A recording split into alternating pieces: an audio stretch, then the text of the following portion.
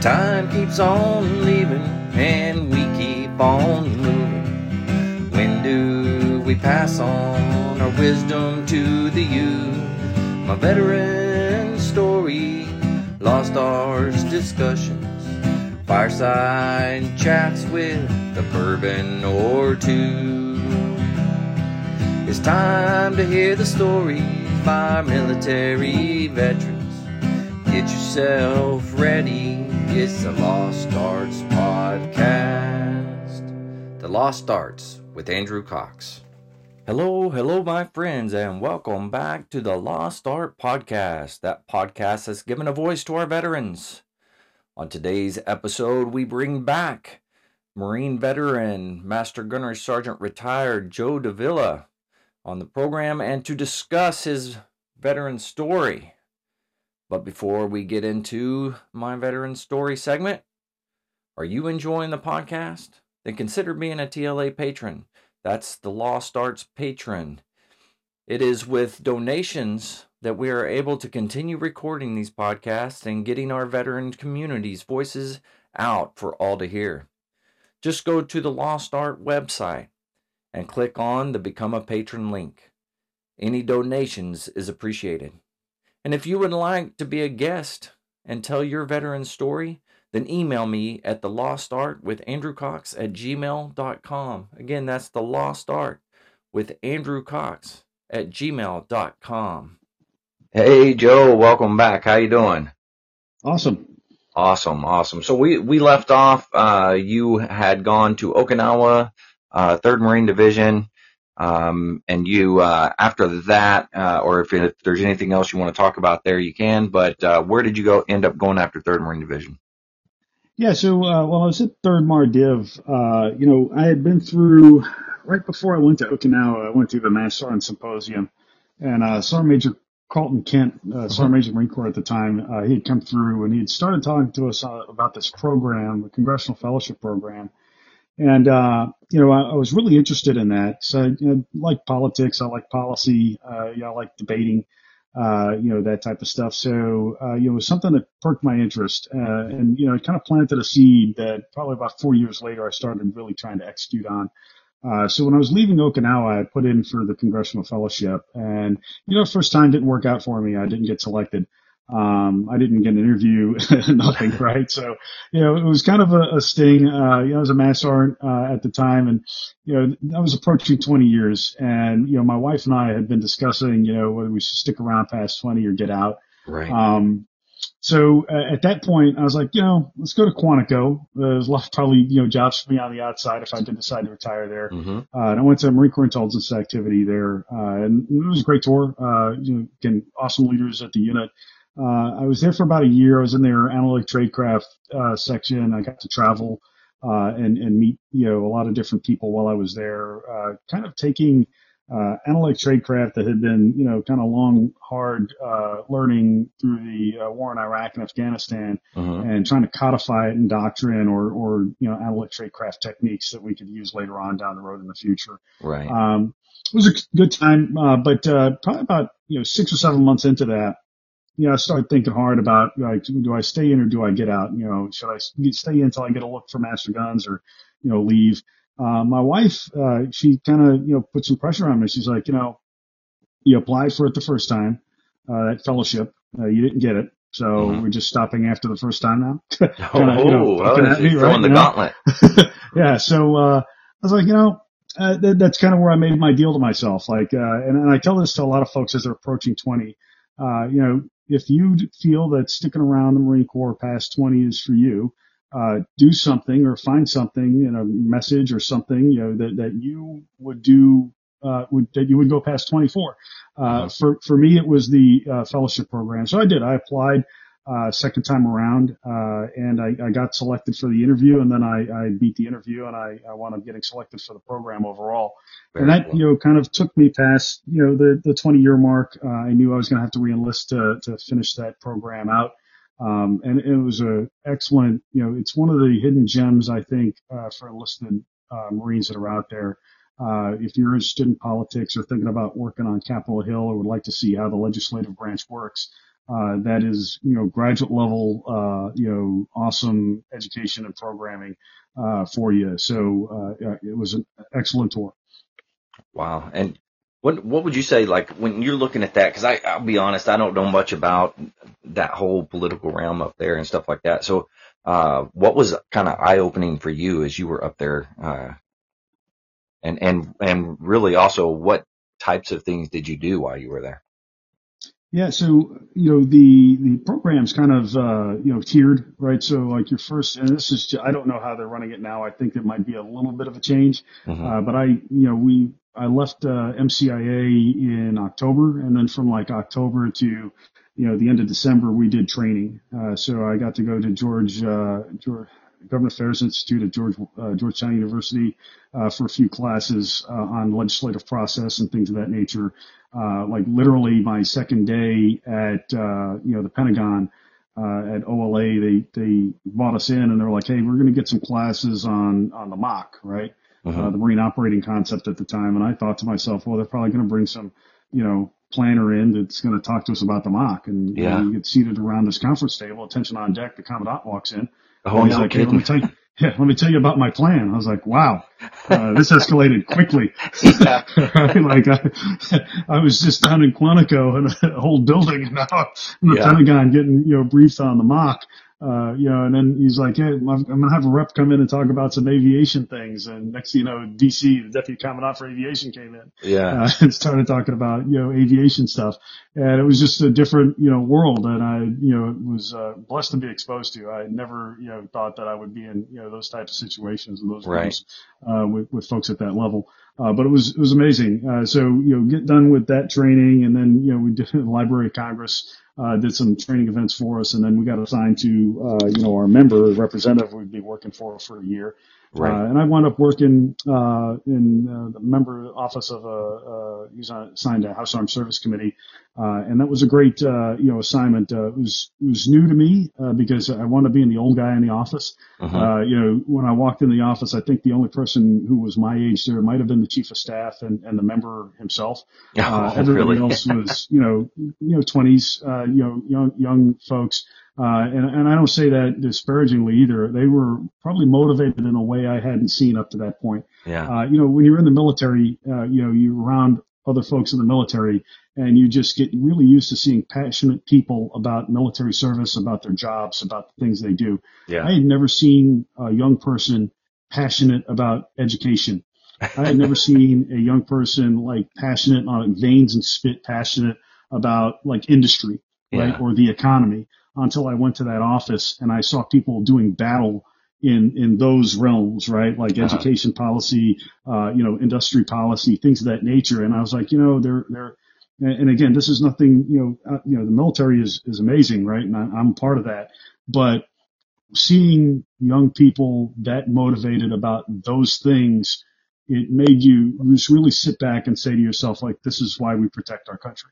Yeah. This is Yeah. Yeah. freedom. There are people who are really, we're a hard outer shell to a really gooey middle. And from time to time, we strife, we fight with each other. Hmm. But at the end of the day, that military is a hard outer shell, but there's a lot of amazing stuff going on inside that I got to see.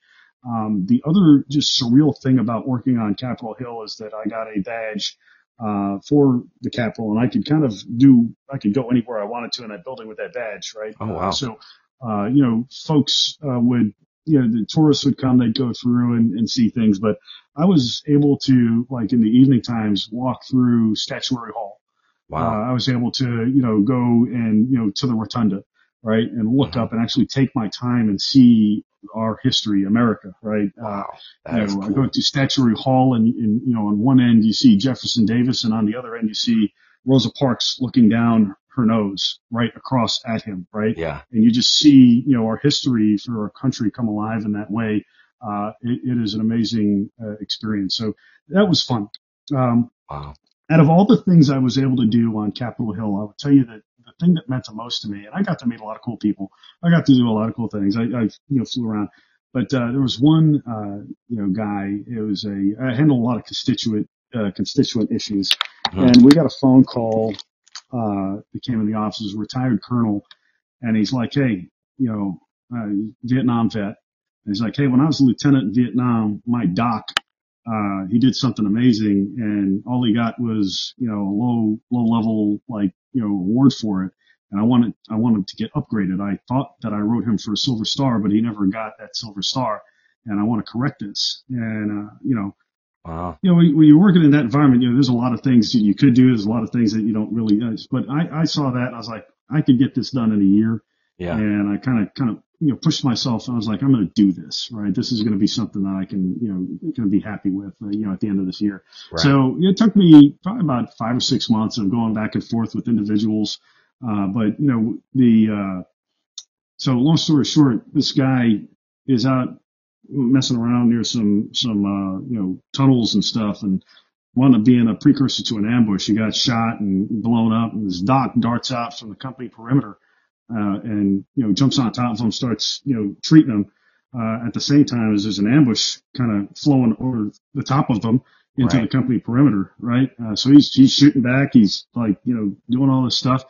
They finally get the guy back, and that was it. So he wound up leaving. He got an award for it, and after talking to some folks, we were able to put together another package to see if we could get the thing upgraded.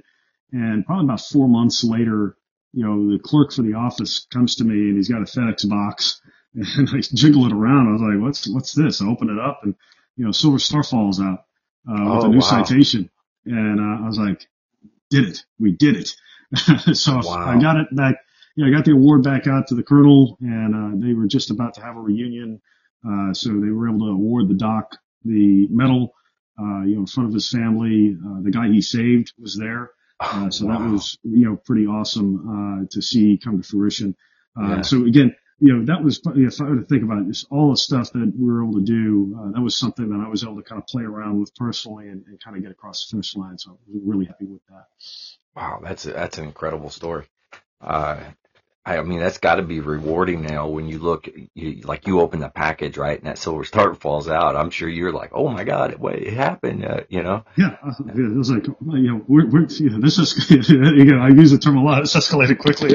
I wasn't expecting this to just pop out of a box, but I guess that's the way it's delivered now. Right? Yeah, so, we were able to get the award out to the guy in time, and Doc got his medal, and it was it's just a trip because I look at, our generation of folks and we, going through Iraq and Afghanistan and stuff. And, some of the heroism that we've seen, from our generation of folks and even the younger generation of folks that have been through, all of that, to see, these Vietnam guys back in, when I was out in, on the Hill, it was like 2016 time frame. Just to see them after so many decades, like, this is wrong and we need to fix it and you need to help me. I'm like, okay. I got you. Let's do it. Well, it's good to know that there are people out there that are trying to make things right, and they're bringing it to Congress and everybody up on the Hill, and they're trying to say, hey, these things need to be fixed. That's part of America. It's very important. What type of advice, like if you were going to talk to, let's say, a young service man or woman, and they're looking at possibly doing something like that, what type of advice would you give them? Well, the first thing I'll tell them is apply, because, a lot of folks have great intentions and they have ideas that they want to do something, but then they'll wind up talking themselves out of it. And, it drives me crazy because I see talent, right? Folks are like, hey, I thought about doing that. Well, stop thinking about it and do it, right? Put the package together. You don't, I'll probably not be able to make it. Well, let a board determine that, right? Let somebody determine that for you. And I tell folks, street kid from New York, right? Wildly not qualified to do a lot of the things that I've been able to do, but I've never had this inhibition, about not applying. I've always I'll have somebody tell me no, right? Yeah. And I apply for these things. So that's the first thing. A lot of folks are like, how'd you get to go do that? Well, it's an opportunity available to everybody. Just apply.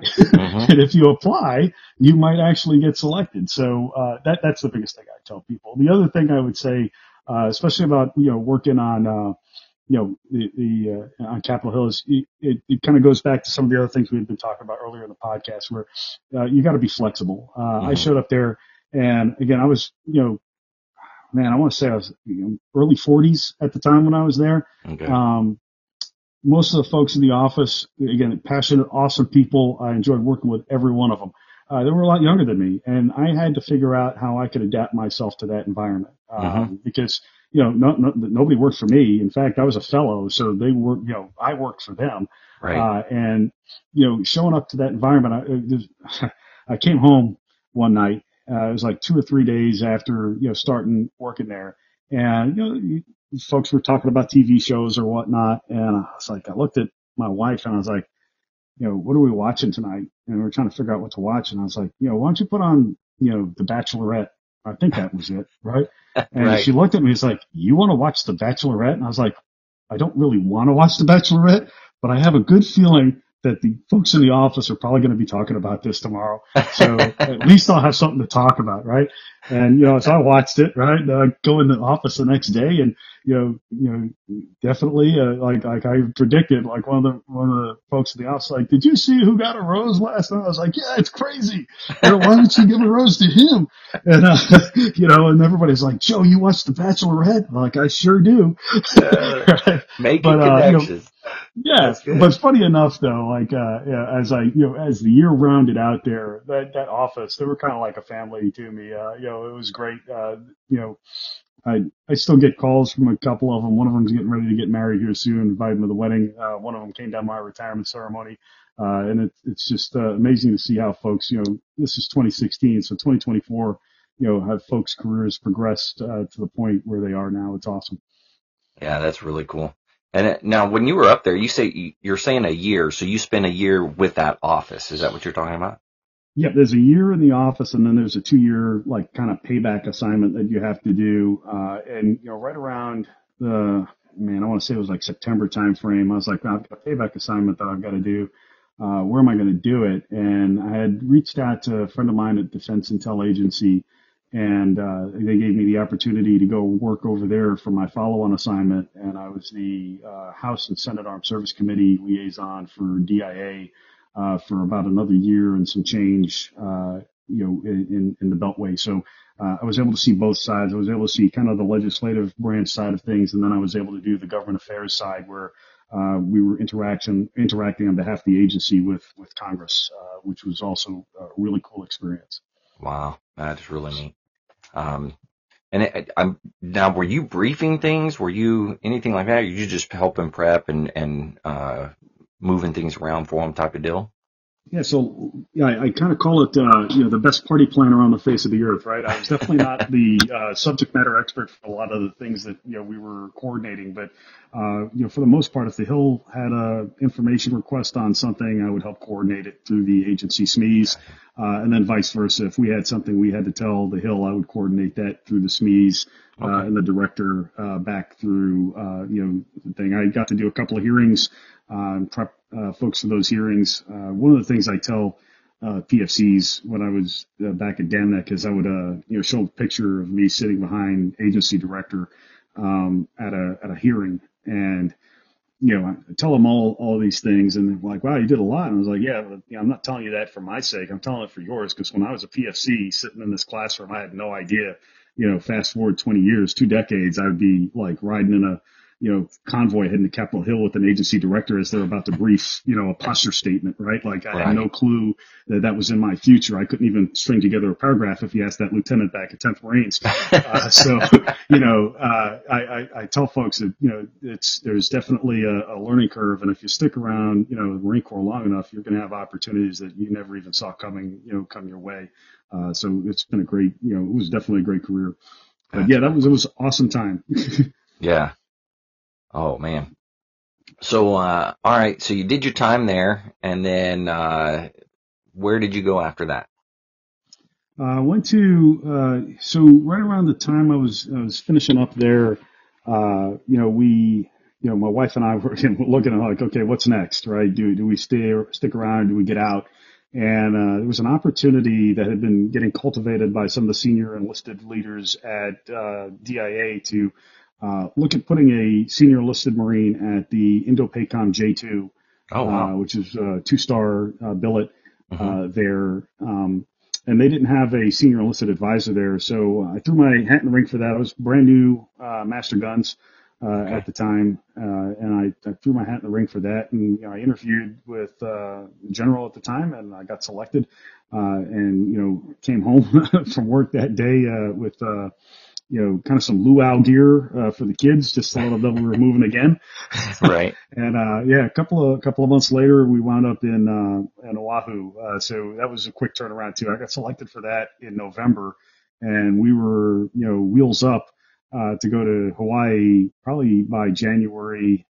I forget exactly when in January it was, but I do. Do you remember the false missile alert that happened on Oh yeah, yeah, Hawaii? yeah. I do remember that. Yeah. Yeah, so I was in an airplane at about 30,000 feet that day. I don't remember exactly what day it was, but I do remember that I got a text, Modern Marvels in Connectivity, right, on the airplane.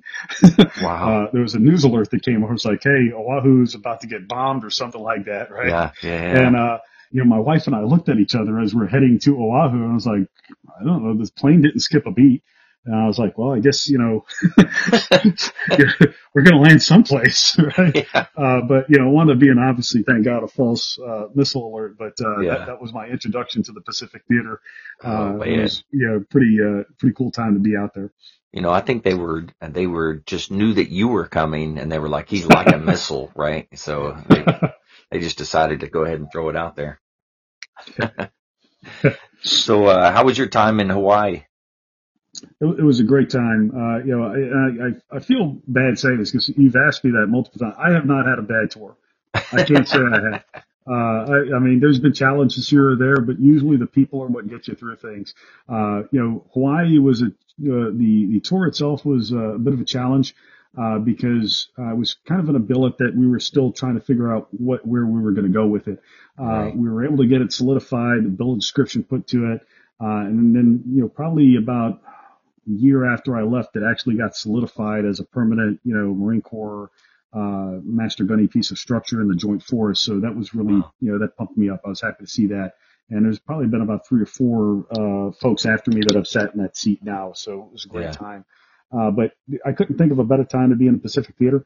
Doing the job that I was doing, there was a lot of different adversaries floating around out there. We went from a false missile alert that we thought North Korea had launched, as I'm on a plane, heading out there, to Hmm. great power competition, as I was leaving, and all the things associated with that.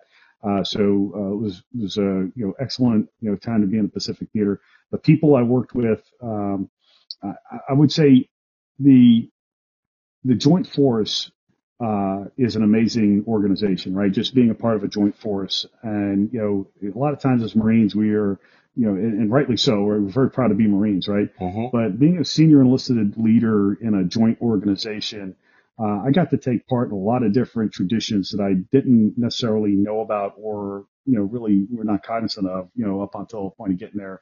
Watching airmen, sing the Air Force song, right? Like Hmm. we sing in Marines hymn, seeing, soldiers getting promoted and some of the things associated with that, seeing, chiefs go through chief in doc and the things that are Right. associated with that. We definitely are part of a great, Department of Defense and a great armed force. And, it really, if where my appreciation for our country and just the way our founding fathers set up our government was amplified when I was on Capitol Hill. I think my time with the Joint Force really solidified, how we fight, just the different services what everybody brings to the fight. It was an amazing time to be out there. Yeah. Very cool. And what advice do you have for Marines going into that joint environment? Uh, Drop the ego. Uh, Hmm. we're Marines, and I think that a lot of times that can overpower. Yes, as we walk into the Joint Force. The Joint Force loves its Marines. Yeah. I had PFC showing up, working alongside senior government folks, senior civilians, Yeah. working alongside other service members. But coming into it, I think we definitely have an ego associated with us, and if we can take that and, some parts of it, I think it's not really fair, Yeah. because the assumption is that we're Marines and we're going to show up with an ego. I Hmm. ask people to dispel that when they show up, right? Like, just show you're awesome, by how you work and how you get the job and the mission accomplished, and Right. you will never have to say I'm a Marine. Yeah, very true. Yeah. Yeah. Wow. Yeah, that's good advice. Dropping that ego. Uh, I know a lot of Marines have a problem doing that, but some not so much. So it just kind of depends on that. All right, so let's see. How long you were 3 years out in Hawaii? Yes. 3 years. All right. And did you do anything on your off time out there? I mean, I heard I've not been stationed out there, but I've heard there's a lot of surfing, those types of things. Did you get out there and on your surfboard and have a good time? So it's really hard for me because a lot of times I'll use my I'm an inner city kid, right, Hmm. excuse. But I haven't been an inner city kid probably for about 27 years now, right? So, Right. but the reality is like me and water don't get along, Yeah, right? yeah, yeah. So, my wife is great. She was out there boogie boarding. The kids got out there. They loved being in the water. You know, my wife went out and learned how to sail, right? Like Oh, nice. all that stuff. My hobby is definitely reading books, and like I enjoy doing that sitting on the beach with a Mai Tai. Yeah, So that was a good time for me. That was a wild night for Joe yeah, Davilla, yeah, yeah, right? yeah. Other people, I'm sure they had other really extravagant hobbies, but the weather was amazing. We did a lot of hiking. Uh-huh. We did a lot of, waterfall searches, a lot of, mountain views and things of that nature. So it was a great time. The thing that kind of hampered it for us at the end was COVID. Oh, COVID yeah, started kicking off my last year there. We had tried to make a habit to get onto every island in the chain, out there. We've been to, a couple of different islands while we were there. yeah, But we were not able to get out, on our vacation the last time just because of COVID. And that also constricted a lot of the trips that I was supposed to go on as well, yeah, for just business and stuff. Yeah, yeah. COVID messed everything up. I'm telling it did. It you. did. Yeah. We screwed a lot of things up. I think with some things are probably still recovering from it. To be honest with you, Yeah. it's it was definitely one of those crazy times. I was at Pendleton and I was getting ready because I had to drive down to Miramar because I just got transferred down there. That was right when COVID was hitting. So I was living on Pendleton, driving down, and I just remember because everybody's like, "Oh, traffic's going to be horrible" and all this other stuff. And uh, COVID hits, and my traffic was pretty much nothing. There was no one on the road, which was fantastic. Um, but still, the drive kind of sucked just because it was so far away. But it was pretty cool. Nobody on the road. I guess that's a positive thing from COVID. Yeah, it sure is. So, I would say this, like, I'm an introvert, right? Hmm. I'm a forced extrovert because sometimes I have to do, as a senior enlisted, I had to get out and do speaking engagements and things of that nature. But, Right. my natural operating environment is usually in my home, with a book, glass of scotch, or, that's relaxing to me. So COVID, when people would say, "Oh, we've got to stay home," like, "Oh, darn." You're telling me I don't have to interact with people today? Like I can stay at home and decompress and, just chill. Like, all right, I can do this. Like it was a great excuse just to be my normal self. Yeah, that's awesome. Hey, speaking of like the introvert versus extrovert type of thing, um, and you're saying you're an introverted individual. So what type of advice would you have for people? Because sometimes the Marine Corps introverted individuals have a rough go because they're not as outgoing as a lot of the other Marines. And some Marines are, obviously very outgoing, extroverted, and they just kind of they thrive a lot of times in the Marine Corps environment. What advice would you have for the introverts? I mean, you obviously have done very well for yourself throughout your career. Yeah, I definitely, if you're an NCO or a young Marine and you're introverted, you don't like public speaking, you don't like doing stuff like that, I empathize with you. I don't like doing any of that stuff. This is even a stretch for me right now, right? But I would say this, like, the way to break out of that is, and I go on a B billet, right? Yeah, Drill instructor duty, recruiting duty, you're forcing yourself into an uncomfortable situation, but it's a controlled uncomfortable situation where you're actually brought up and mentored on how to do those jobs. And as you're being right. brought up and mentored, those things that make you nervous ultimately will start going away. So if you'd have asked me at the beginning of my career as a young, PFC, if I wanted to get up in front of 88 people and teach inspection arms, I would have told you no. Like, no, I never want to Right. do that. Right? Why would I want to march a platoon and sing song cadence? Like, never would I ever want to do that. Right? Yeah. But after about 2 years, 3 years doing that and doing it well, you start developing a muscle that you might not like to flex, but you have it. Right. And as you go throughout your career, it's the gift that keeps on giving later on in your career, right? So again, while my natural state might not be public speaking, I can do it. But then, like most introverts, I need to go find myself a hole to go climb in and, decompress by myself and relax and, Right. but it just is, it is what it is. But that's the best advice I would give somebody who's kind of going through that. Find things that force you in a comfortable environment to work that muscle, exercise that muscle, and eventually it'll become really strong. And when you need to use it, it'll be there. Yeah. Yeah.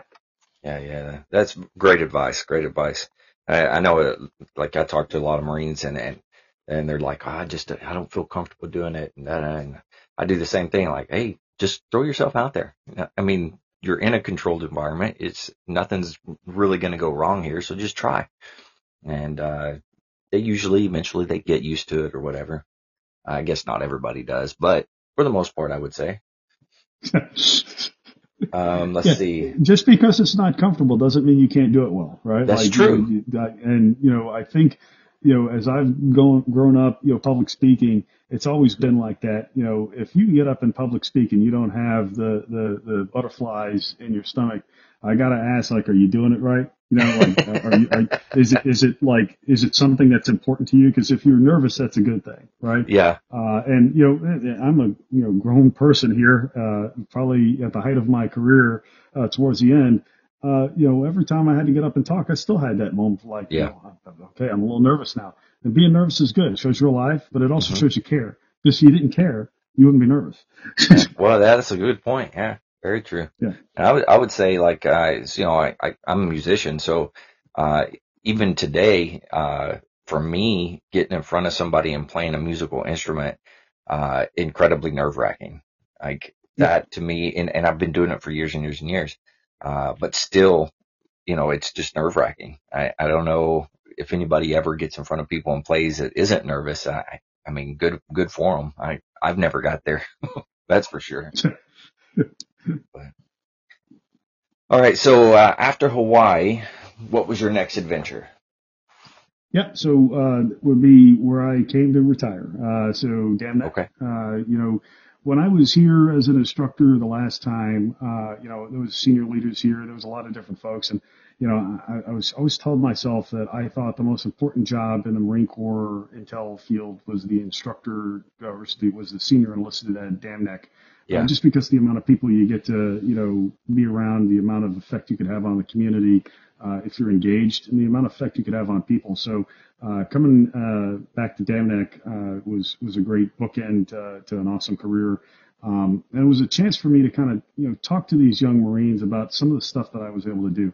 Hmm. Again, when I was open contract as a 17-year-old recruit, right? And the only thing I thought about was just getting into the Marine Corps. I never would have thought that I'd be rolling around in Nepal with the Indo-Pacific Command J2 at a conference, right? Like I never thought that would be a thing for me. So I used to really like to tell my story to the Marines to kind of give them an idea of what being the Marine is about, especially within the community that they were about to be part of. Right. So, I really enjoyed doing that. And that's what brought me back here. That and, I love Hampton Roads. It's a beautiful area here. Hmm. My family, my son's in high school. So, this was the place we wanted to get them through high school and kind of settle down. Right.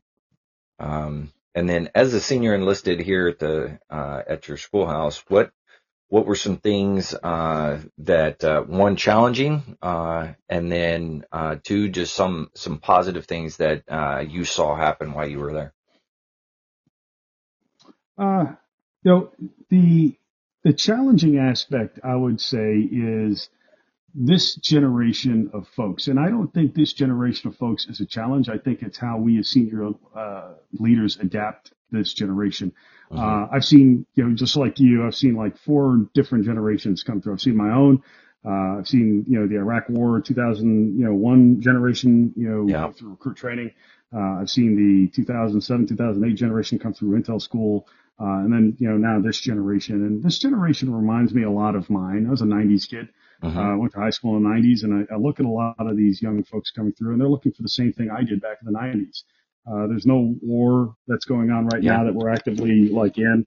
A lot of them are looking for a trade, something to be a part of, something to believe in. GI Bill, right? So I really like this generation that's in, because I know, just like my generation, right? You Gen Xers, the next time we have a war, you guys are going to be the downfall of us. Like, well, little did That's we right. Yeah. know that, 9/11 was right around the corner. And I think this generation is being recruited for a mission, right? And a purpose. This is Hmm. like a cyber generation. This is a space generation. This is everything, information that my generation is not. Yeah. And, so, as I look at these cats and dogs coming through, I was like, this is great. This is the next generation of Marines. Although I call it a challenge, I don't think it's a challenge. I think it's also the best thing that we've got going on. So you asked me a positive and negative. I would say they're both the same. Yeah. Oh, that's good.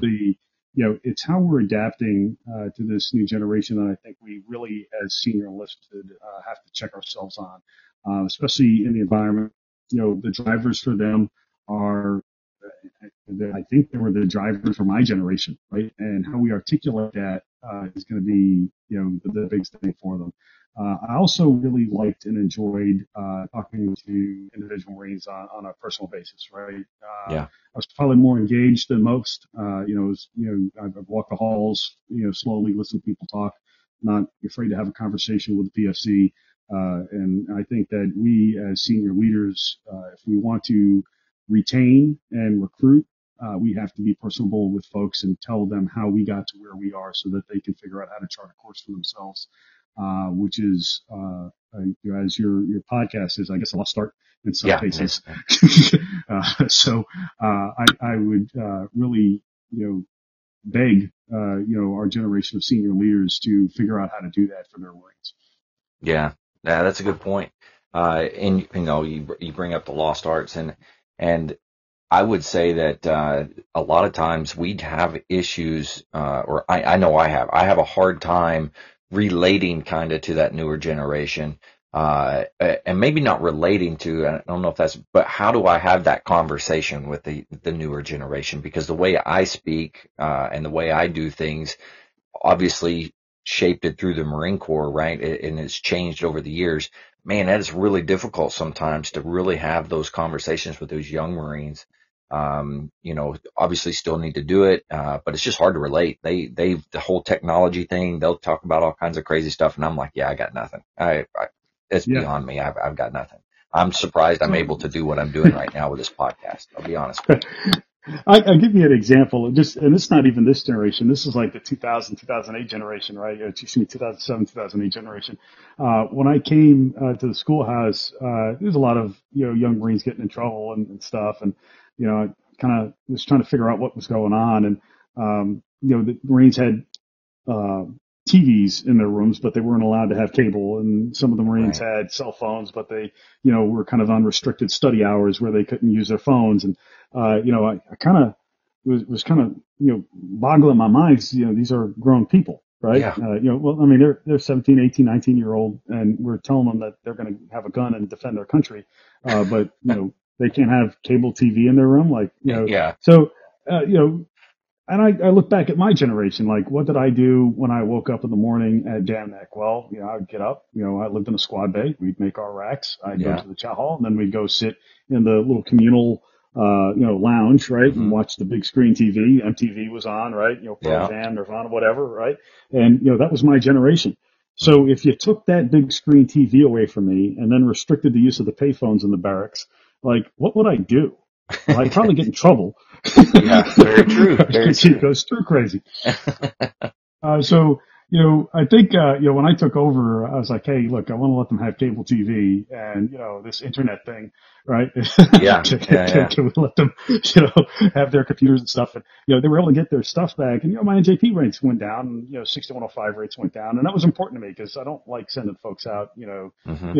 in their careers with, stuff like from Schoolhouse that I think we could have prevented. But I would use that as an example for this generation as well. Like, there's a thing, right? I don't know what it is. Yeah. For me, I was able to figure it out. I think a lot of it was just this generation's they're social beings and they're Hmm. information beings, and the being able to answer the Simon Sinek, start with why.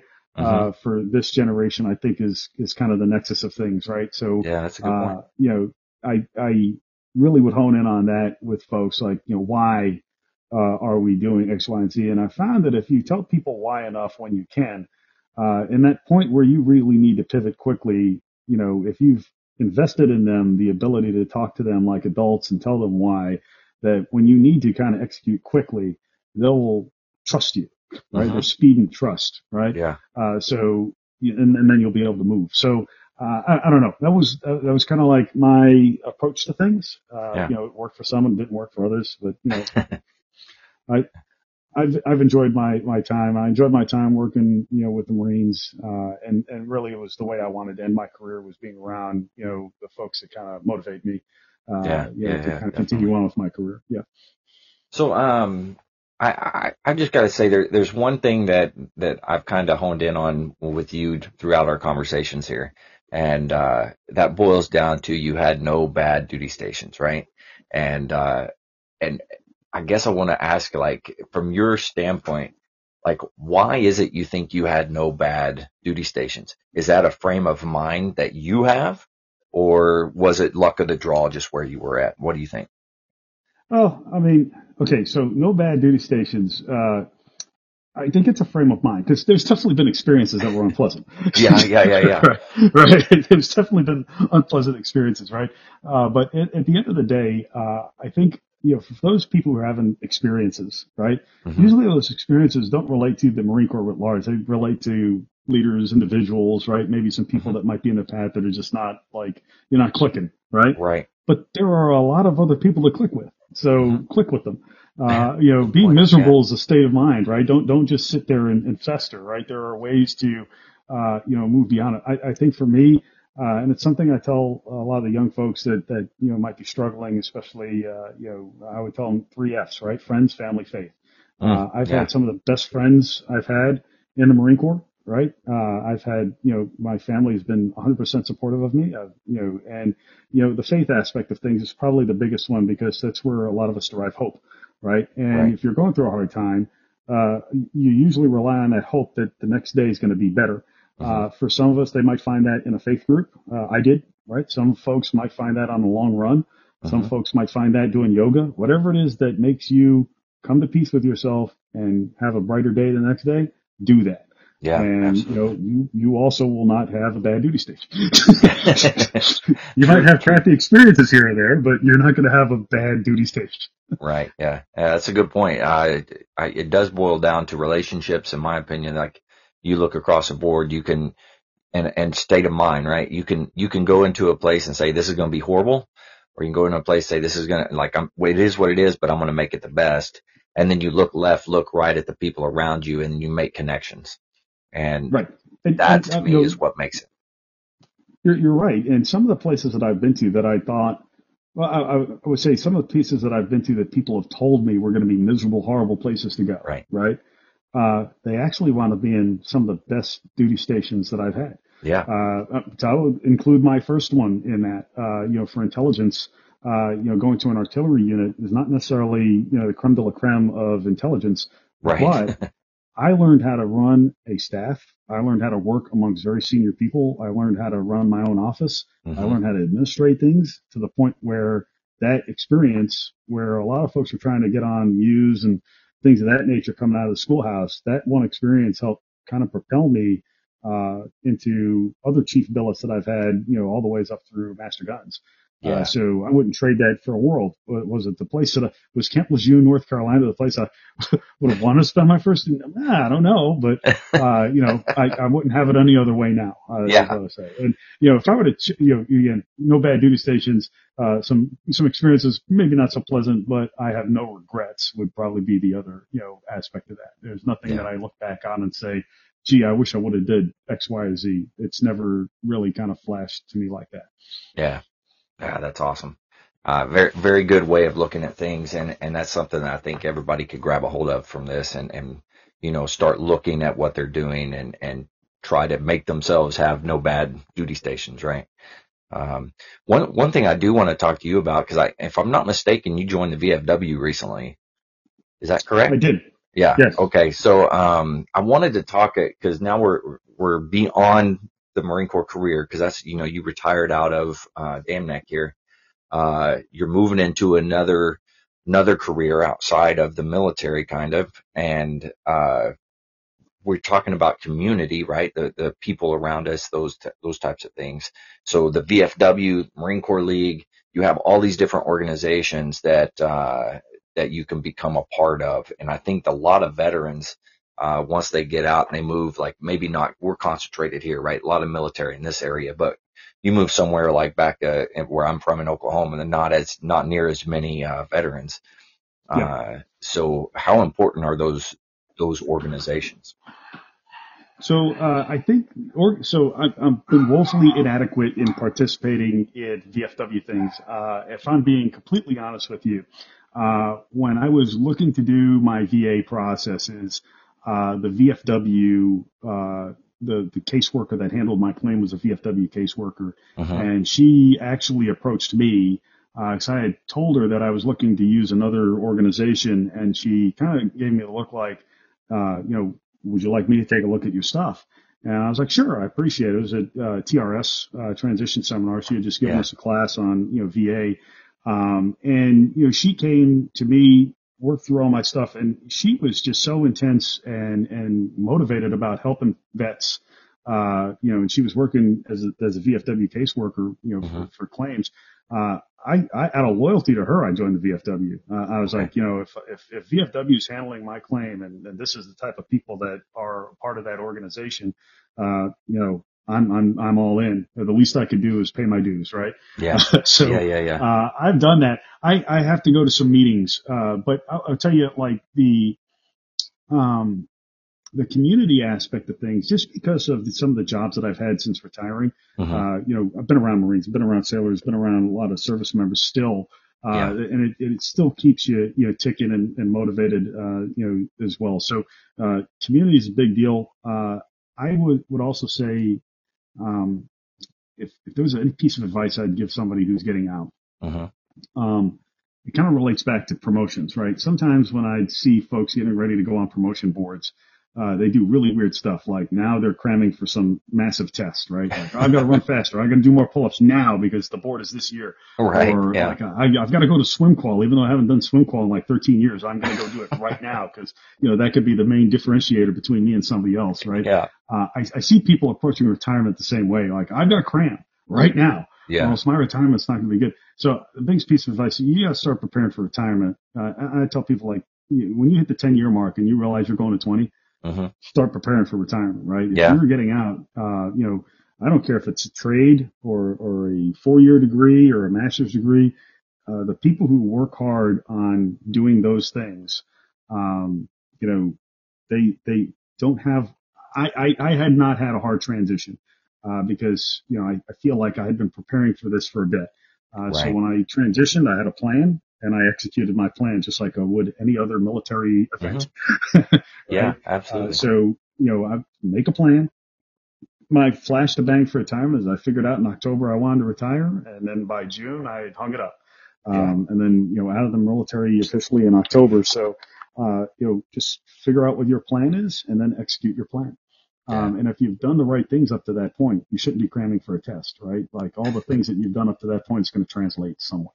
Very true. Yeah. And for those young guys, like when I say, or when I think about, getting out ready, I'm getting ready to retire too. So, uh, luckily several years back, I started going to medical regularly and making sure that I'm documenting things and stuff like that. Like, I wish I would have done it a little earlier in my career, but I did not. And I am thankful for the stuff that I did get documented, because that made things way easier when I went to the VA and dealing with all that type of stuff. Yeah. Awesome. Well, hey, what is there anything else that you want to leave anybody with before we go ahead and wrap this up? But I want to open it up for you to talk about and say whatever it is that you want to say, words of wisdom, to give a shout out, whatever the case may be. This is your opportunity. Yeah. I guess the biggest thing I would tell folks, my last, hurrah here is say thanks. Mm-hmm.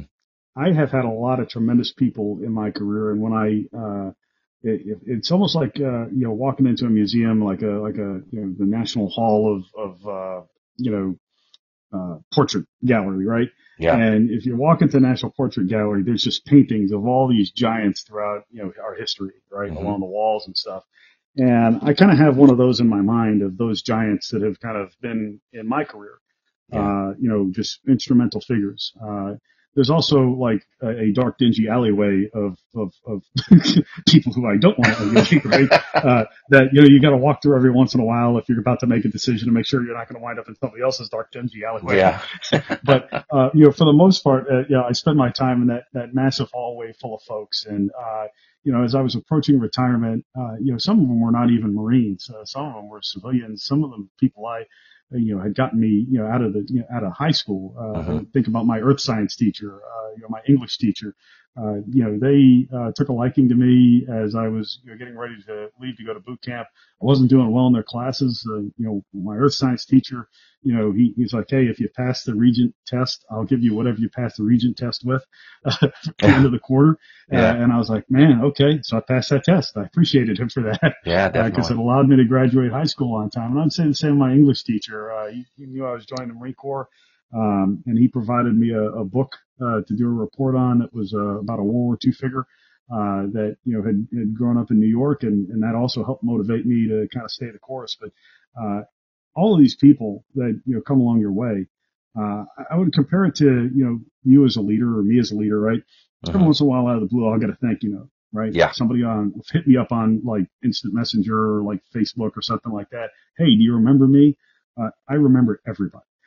Right? Do you remember me? Hey, thank you because this, and this. So I have done a really in my head, especially as I was approaching this year, to reach out to a lot of those folks who are like massive figures in my career, and just say, hey, thanks for taking the time to teach me how to drive. Right? Yeah. Thanks Yeah. for Yeah. taking Yeah. the time, to take me down to go enroll in college. Right? Mm-hmm. And goofy things like that, right? But it means a lot. I know it means a lot to me when I see, folks reach out and say thanks. So Yeah. I want to make sure I pay that forward by doing the same thing to folks who've meant a lot to me throughout my career. Absolutely. Fantastic advice.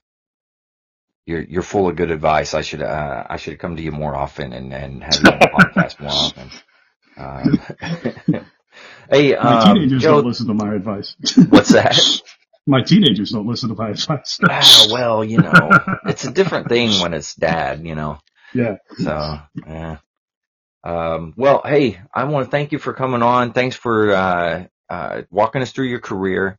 Thanks for giving us words of wisdom, and you've had some great nuggets in here, and I truly appreciate it. We'll have to get you back on another time, just to chit chat or something, and we'll get you on a fireside chat or something. Awesome. This has been excellent. I appreciate the opportunity. Yeah, definitely. Yeah, and it's been good. Well, hey, thanks, and to everybody out there, thank you for tuning in. Thank you for listening. And with that, stay motivated, change your socks.